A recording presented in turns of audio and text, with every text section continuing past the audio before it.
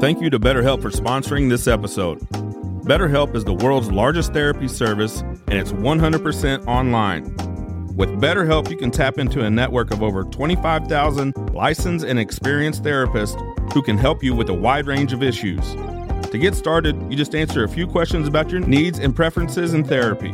That way, BetterHelp can match you with the right therapist from their network.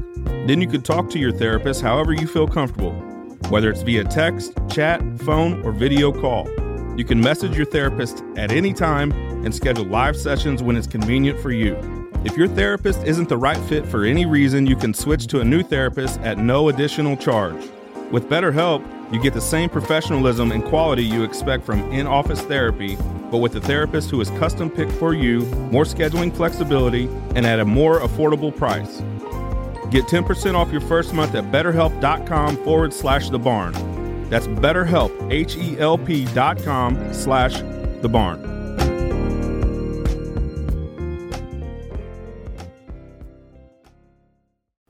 My people, what's up? We're back on the Third Eye Review. I know it's been a long time for a couple episodes, but just been kind of in a hiatus trying to just scrap what I want for the new Third Eye coming on the second season in the new year. Starting in December, January will be my second year with the Third Eye Review, as I started at the December 31st last year after Christmas. So this is a big segment for me. I just kind of been trying to make sure I can keep the good reviews coming from you guys, making sure I'm staying active in the movies and stuff as I have been, and just kind of wrapping up what I've watched this year. I just dropped a post on my monthly averages and picked my favorite watches from the month out of 246 movies. So you can go check that out on my Instagram at Third Eye Review.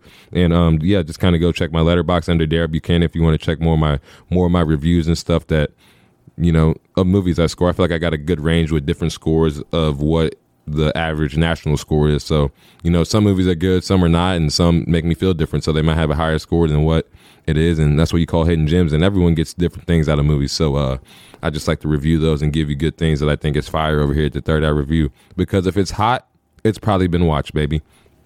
And let's crack into it. Today we're just going to do a quick review over the Boy and the Heron, because I went and seen that last night and it was just super magical. So I just wanted to break down the kind of what I got out of it and what you should do before going to see Hayao Miyazaki's epic magical tale of storytelling. The Boy and the Heron was one that I was looking forward to probably for a month or two now, as it really hasn't had too much marketing in the promotion stage. Like, you haven't seen a lot of commercials, you haven't seen a lot of posters and stuff around the world, because that's the way that kind of Studio Ghibli goes about, like, not giving too much about the movie. And that's kind of how I went into the Boy and the Heron. Not blind, but blinded to what the movie was really going to be about. I did my homework on Miyazaki before going into the Boy and the Heron. Of course, watching Spirited Away, Princess Mononoke, The Wind Rises, and what else did I watch? Howl's Moving Castle. So I feel like his four biggest pieces, but I obviously need to watch the rest of them, like Kiki's Delivery Service, Porco Roscoe. That looks good. The ones that kind of got that older art to it that was actually blending in around the peak of The Boy and the Heron. So yeah, The Boy and the Heron is definitely, if you watch the trailer, it's definitely a different movie display than what's in the trailer. It's definitely one of the better trailers, because the movie displays is a whole different story than what's displayed in the trailer. Like, you got to go to the theaters and see this 2 hours and 24 minutes of a movie to really get what's unfolding the whole time. But the young boy, he's just going through a stage of trying to get over his mother's death. So that is a big spot in his heart that he really can't get over. And, you know, he really just didn't understand, you know, because there was a fire burning and they moved in the post-war World War II actually is going on in Korea. So they move in his dad's already with the new girl and all that stuff. So Mahito, he's just questioning a lot, like, where's his mother? Like, he wants to see her. He needs closure within himself. But we all know, like, within life and death and all that, through family and stuff, like, it's just a matter of letting go to really get through processing the loss of someone. So that's what Mahito's going through. He just needs to process. He just needs that closure within him and his mother, because he didn't get to see her in the burning fire to bring the closure that she's dead, you know. So his father's moving along different and, like, happy, and Mahito, you can see that when they move to this village, he's just kind of trying to figure that out. Like, you know, why is things so different? You know, why his dad already moved on to a new relationship and things when mother's died, and like Mahito can't move on past that. So I would say that Mahito is my Miyazaki, if I had to say, and the storytelling just from the opening scene with the hospital fire is just, it just takes off running through his storytelling, and you just really get it. And the heron is cool because I would say that the heron, and watching the movie, like after watching it, and I had to get a rewatch to get a clearer view, but what I got out of it, I would say that the heron is like someone obviously that Mahito looks up to, maybe his father, like in a form that is scared to talk to Mahito in a way to tell him such truth that's happened within the family and how to lay the path and designing and getting this culture of the, you know, of the art world that Miyazaki's designed and doing it right, like leaving the way that the family tradition way, like that's the way, not running and creating these new waves and stuff and the new waves of imagery and stuff, because that's not what Miyazaki created. Like, I feel like if anything in this picture, the heron was the father, and he was trying to show the young boy the greatness of being great and what it takes, you know, and not being scared and getting uncomfortable to get comfortable in the long journey of like letting things go and grieving and life's just full of journeys, you know, and knowing you're the special one, you're gonna go through some rough things to really see through the top, you know. And Mahito has to go through that, you know. He has to go through the closure of his mother, you know, really finding out the story of Natsuko and like what happened to him and what his father did and all that. And it's cool, and he grows through his journey. He learns more about his family and grows closer to his angels and stuff as his grandmother and stuff. That's really cool. So The Boy and the Heron is just a really great creation that you need to get to the theaters and see. And I just definitely think you should put your eyes on at least 4 pieces of Miyazaki's work between the ranges of like difference of like 4 to 5 years of works to really see the range that he was bringing each time he was sitting down and bringing a picture. And Princess Mononoke would probably be my favorite if you're like a cinema watcher. I would say that the first watch, it reminded me of like the Avatar world, the creation and stuff. Like if James Cameron got any inspiration, it was from that movie. So Miyazaki is definitely powerful in that way, because Avatar is a cinema peak that we all love, but to love that, you know, that some inspiration had to come to create that, and it definitely was within Princess Mononoke and Miyazaki's work. So Miyazaki, he's just like, in this story, I got like I said, he was just trying to show the journey of what it takes to be a young boy, to grow into an old heron and just live a great life. You might go through some things, and we all go through some things and some shit that we might like that isn't right, but you know, that's just life. And the journey isn't a straight shot, you know.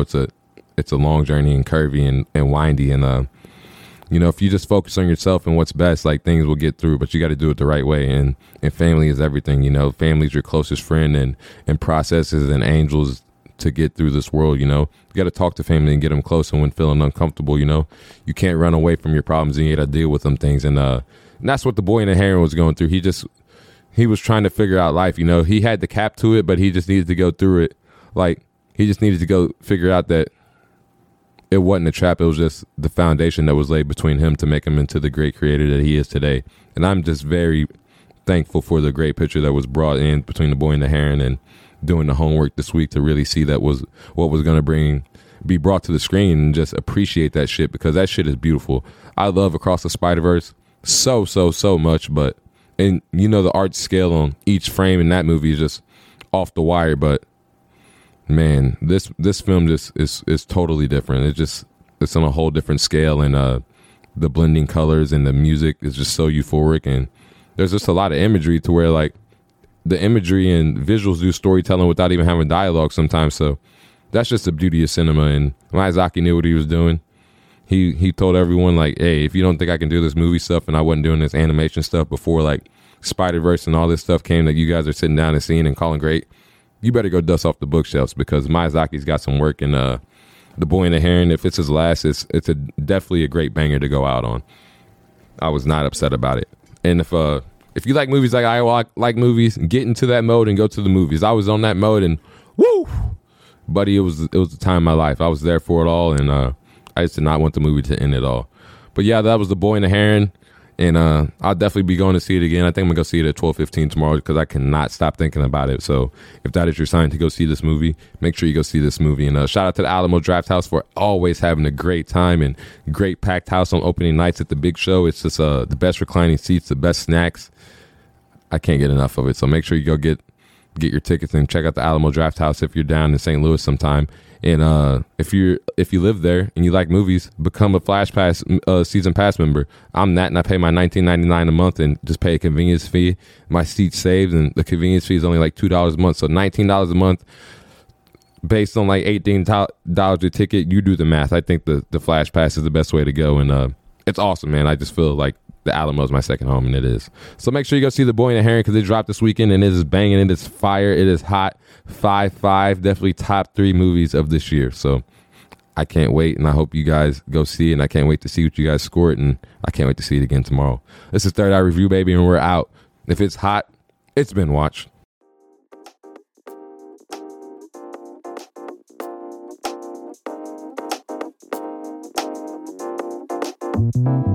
Thank you to BetterHelp for sponsoring this episode.